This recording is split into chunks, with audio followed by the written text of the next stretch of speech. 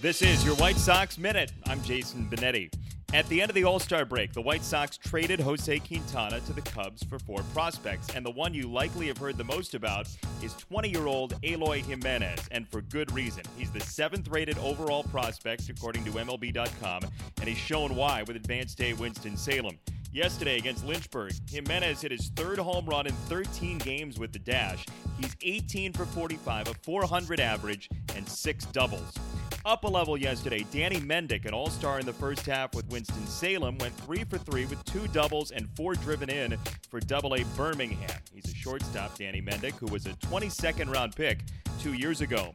Get on-demand access to games with a White Sox Flex Pass. Purchase 10 lower-level tickets for $200 or 10 upper-level tickets for $70 and redeem the tickets right from your phone.